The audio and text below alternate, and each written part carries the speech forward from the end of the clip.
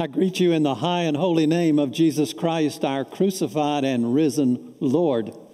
I call your attention to the outline of my message on the back of your bulletin that has some spaces for you to fill in so that next week you can be co-preachers with me. And I'm going to ask the Lord to drop a bonus blessing on anybody who shares even a portion of that message with somebody this week.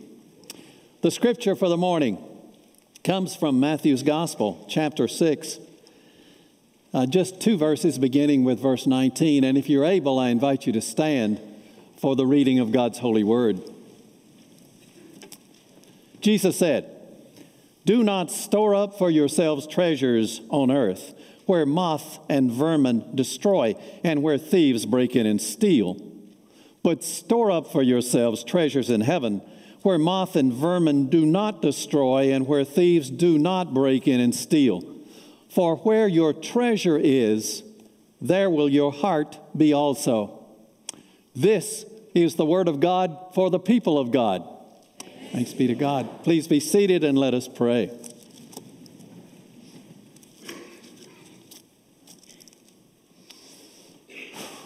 Take my lips and speak through them. Take our thoughts and think through them. Take our hearts and set them on fire with love for you. Unless you speak, nothing of significance will be spoken. Give us your word, Lord Jesus. Amen. One day a father was leaving the house to go to a shopping center, and his little 3-year-old daughter said, "Daddy, bring me something." And he said, "Honey, what do you want?" She pondered that for a few moments, and then she said, "Bring me something that will last forever." Even at the tender age of 3, she recognized that some gifts, including many Christmas presents, have an initial appeal, but the appeal passes pretty quickly. She was asking for something with staying power. And don't we all want that? Jesus' words in our text that I just read to you are about investments, good ones and bad ones, those that last and those that pass. And that reminds me of a story about a city lawyer who wanted to buy a saddle horse from a farmer. And the farmer said to him, "I'll sell you that saddle horse if you can catch him." So one afternoon, the lawyer and his 2 adult sons went into the pasture, and after 3 hours of hard work, they managed to corral the horse and put a bridle on him. And then the farmer, who was meticulously honest, said to the lawyer, "Now, I can't take your money for this horse until I tell you 2 things about him. First, he's real hard to catch. And second, he ain't worth a hoot after you catch him." What a definition of bad investments. So many people in this world chase a lot of things, and when they get them, they're not worth a hoot. Jesus warns us that all earthly investments are temporary and transient. None has eternal value. And so Jesus' advice was, invest in something that lasts. Now, the top investment in our lives is what we call our treasure. And so a question that I will ask us all this morning is, where is our treasure stashed? In Jesus' day, as you know, the wealth of many prosperous farmers was in barns, whether it was consisted of grain or other produce. And of course, in barns, mice and other vermin could eat away at that wealth. Jesus said there are also other ways that you can lose your wealth. Jesus noted that there are thieves around. There were thieves in the first century, still are. Thieves can steal what you got, and if there had been a stock market in Jesus' day, he would have probably listed it as another way by which your wealth can vanish. Now, don't get the wrong idea. Jesus was not against earning a profit. The Bible is a free enterprise book. St. Paul sent word to the Christians in the city of Thessalonica, and he said, if you got anybody there who won't work, then he shouldn't eat. And then remember that Jesus labored in a carpenter shop for money. It was a profit-making enterprise. St. Paul produced tents for money. The Bible does not say that money is the root of all evil. It says the love of money is the root of all evil. When a rich man named Nicodemus came to talk to Jesus one night, Jesus didn't say to him, now, Nicodemus, get rid of all the stuff you control. No. He did tell Nicodemus, you must be born again. But you see, the Lord wants us to have sufficient resources to meet our needs and to do some good, to look out for others.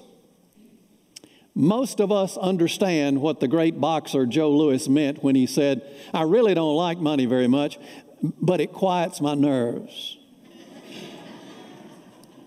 The problem with money is that it has a greater chance than anything else on earth of slipping its tentacles around our hearts and replacing Jesus Christ on the throne of our lives. Money is the most seductive false god in America. The late, great Bishop Ernest Fitzgerald told a story about himself that illustrates the powerful attraction of things. When Ernest graduated from college, the very next day, he bought a brand new car. Now, he had 3 years of seminary ahead of him, and he wasn't sure how he was going to finance them, but this was some magnificent car. I mean, it had 4 gears in the floor. It had a twin-barrel carburetor. It had chrome in all the right places. This was some magnificent car. He took it to show it to his father. And his father said, Ernest, how many payments you got to make on that car? And Ernest told him. He said, Ernest, have you found a job yet? And Ernest said, no, sir, not yet. And then with quiet wisdom, his father said, Ernest, you don't own that car. That car owns you. And exactly the same thing applies to people who've got 5 credit cards and pay the minimum balance every month on all 5. You don't own those cards. They own you. Jesus urged us to invest in heavenly assets. What does that mean? Well, heavenly investors have 3 things in common. First, their eternal security is in Jesus Christ. They know that their temporary residence here on earth, their real home is in heaven. They believed Jesus when he said, in my Father's house are many mansions, and I'm going to prepare a place for you. Now, you know, if you're going to spend a week at the beach, you don't wait until one day before you leave to call a motel or hotel and make reservations. No. And nobody with good sense waits until the last moment to make reservations for eternity. And when I think about heavenly investments, right away I think about my mother and father. Papa was a Methodist preacher. Mama was a school teacher. And when they died, they didn't leave us 4 children much money, but they gave us a lot more valuable things. They gave us all the education we would take. They taught us that a principle is more important than a profit, that a good name is more valuable than gold or silver. And most importantly, they taught us how to put our elbows on the windowsills of heaven and gaze into the face of a loving God. They taught us to be heavenly investors. All of us on this earth are transients. Some are here, wonderfully, it's a wonderful fact, for 100 years or more. More and more are living that long. Most are here from what, 60 to 85? Sadly, some are here less than 40 or 30 or 20 years. Sadly, some are here less than a year. And tragically, some are here only for a couple of months in the mother's womb. This life, regardless of its length, is the prelude to the main event. This does not mean that this life is unimportant. It just means that the single most important thing you can do in this life is to make reservations for eternity. And how do you do that? Oh, it's as simple as 1, 2, 3. First, confess that you're a sinner who deserves God's judgment. 2, believe that when Jesus died on that cross, he paid the penalty for your sin. And third, invite the living Christ Spirit to be the supreme ruler in your life. Now, the moment you take those 3 steps, 1, 2, 3, your eternal reservations are guaranteed and secure. Here's the second characteristic of heavenly investors. They see their possessions as loans, not possessions, loans. Now, that is not the world's attitude. That's not the American way. Let me tell you the way Americans think. Everything I've got is my stuff. I earned it. And therefore, nobody else can tell me what to do with it. That's American. The Bible disagrees. It's not the only thing the Bible disagrees with Americans about, but that's one of them. The Bible says the earth is the Lord's and everything in it, the world and all who live in it. And then in the book of Deuteronomy we read, this could be addressed to 21st century just as well as it was back in biblical times. You may say to yourself, my power and the strength of my hands have produced this wealth for me. But remember the Lord your God, for it is he who gives you the ability to produce wealth. Now, this means we own nothing. All we have is a temporary lease on a lot of material assets. And the permanent owner is God Almighty. And one day, we're going to have to give him an accounting of how we have managed his stuff. Just imagine father, mother, and teenage son Walter. They go for lunch at Chick-fil-A. And mom and dad are on a diet, so Walter's the only one who orders French fries. They sit down at the table, have a blessing, and after they begin to eat a little while, Dad reaches over and takes a few of those French fries. And Walter says, no, Daddy, those are mine. Now, you know how absurd that is, what he just said? Walter didn't pay for that meal, but they're mine. Well, we sound like Walter. We sound like him when we talk about my stuff, my possessions, when all we have are loans from a benevolent God. Even our next breath is sheer gift. And we're going to leave this world with the same number of assets with which we came into it. 0. John D. Rockefeller died in 1937 at the age of 97. He became the world's first billionaire in 1916. And the amount of money he had at that time in our money's equivalency would be about $30 billion.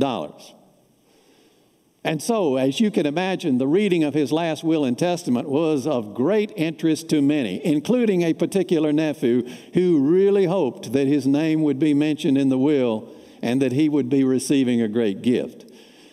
Large number of people came to this courthouse for the reading of the will. And as that nephew entered the courthouse, he happened to encounter Mr. Rockefeller's longtime accountant. And he slipped up to him and whispered, said, sir, how much did the old man leave? And the accountant replied, all of it. All of it. We heavenly investors should remember that we won't take to heaven even the clothes we're buried in. How much of our stuff are we going to leave here? All of it. All of it. The Bible tells us there was only one person that God called a fool.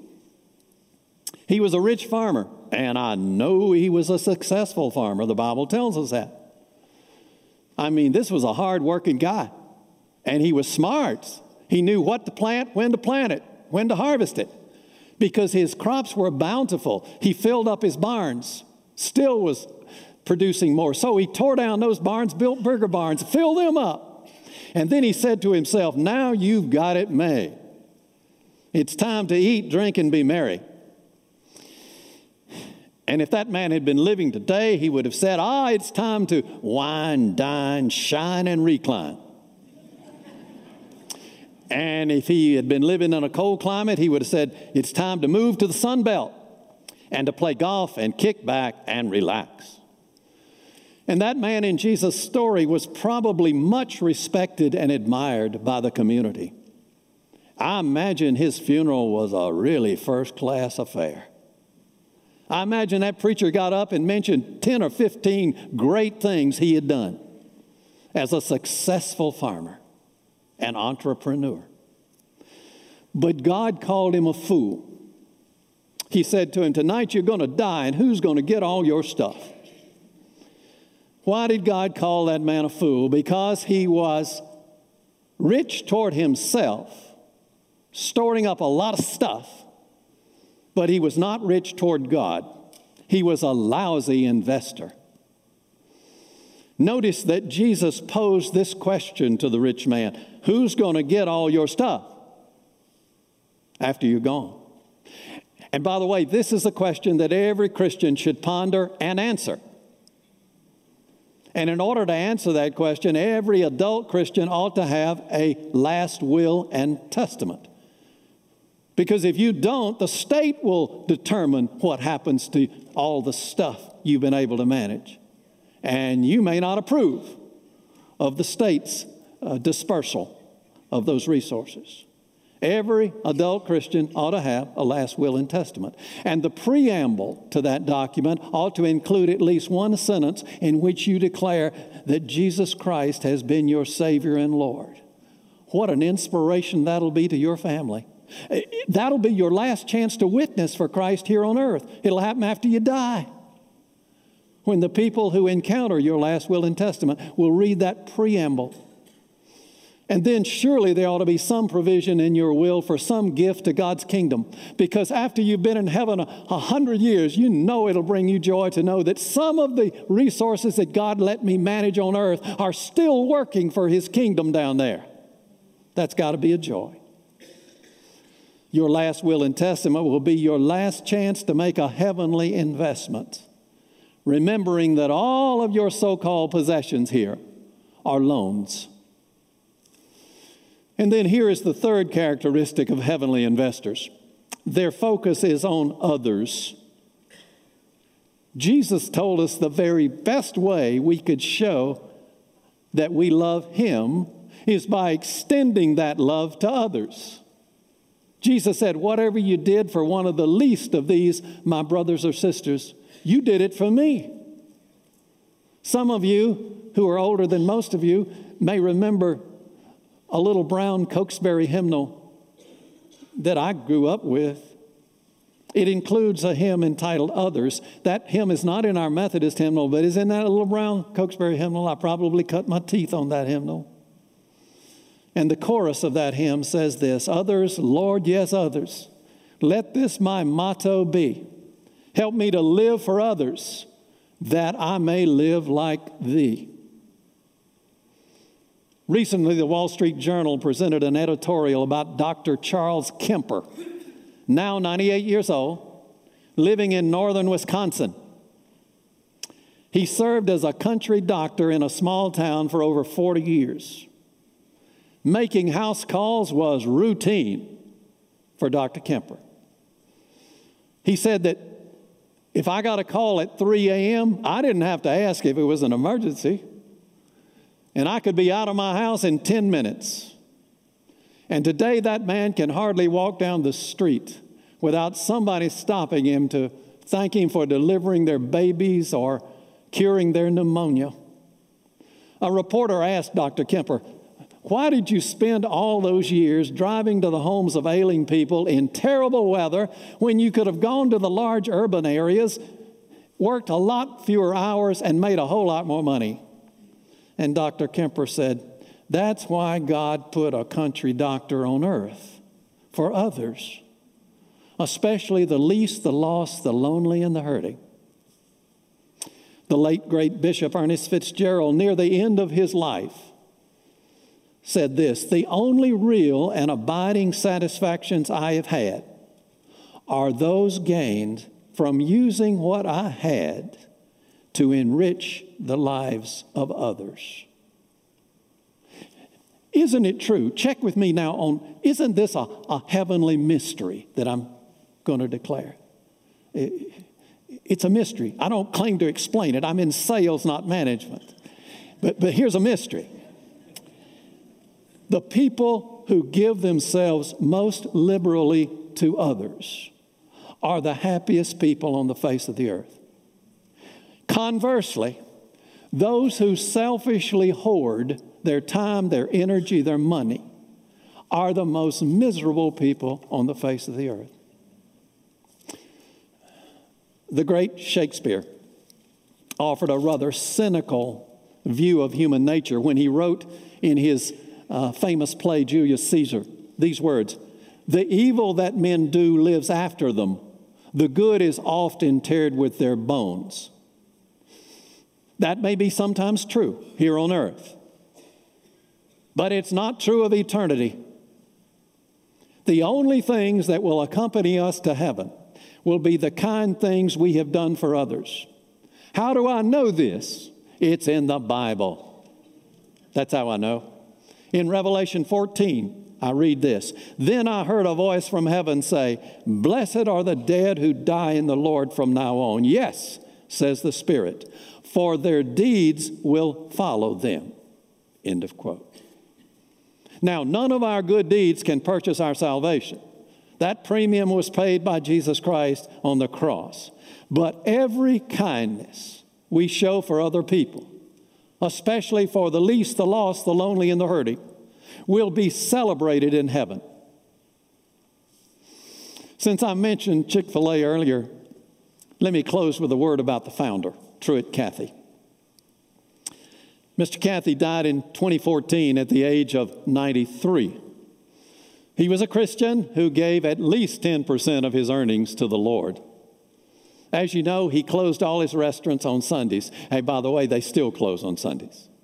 And back in 1999, the business experts told Mr. Cathy, "You are committing business suicide by closing those restaurants on Sunday. You're sacrificing 15 to 20% of your sales."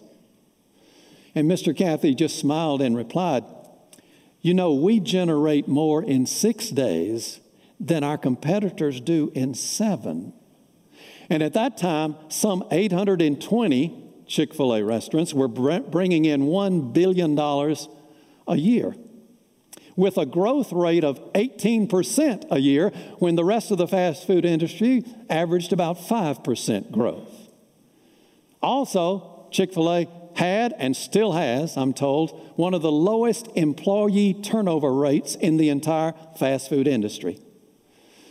Truett Cathy was a heavenly investor who believed that God blesses those who honor him. So I'm asking today, what shape are your investments in? And you know I'm not asking you, are you balanced between stocks and bonds? And I'm not asking, are you balanced between savings and debt? No. I'm asking about eternal investments, since this life is just a prelude to the main event. Are your heavenly investments in good order? Here again, the words of Jesus with which I began. "Do not store up for yourselves treasures on earth, where moth and vermin destroy, and where thieves break in and steal. But store up for yourselves treasures in heaven, where moth and vermin do not destroy, and where thieves do not break in and steal. For where your treasure is, there will be your heart also." In the name of the Father, and of the Son, and of the Holy Spirit, amen.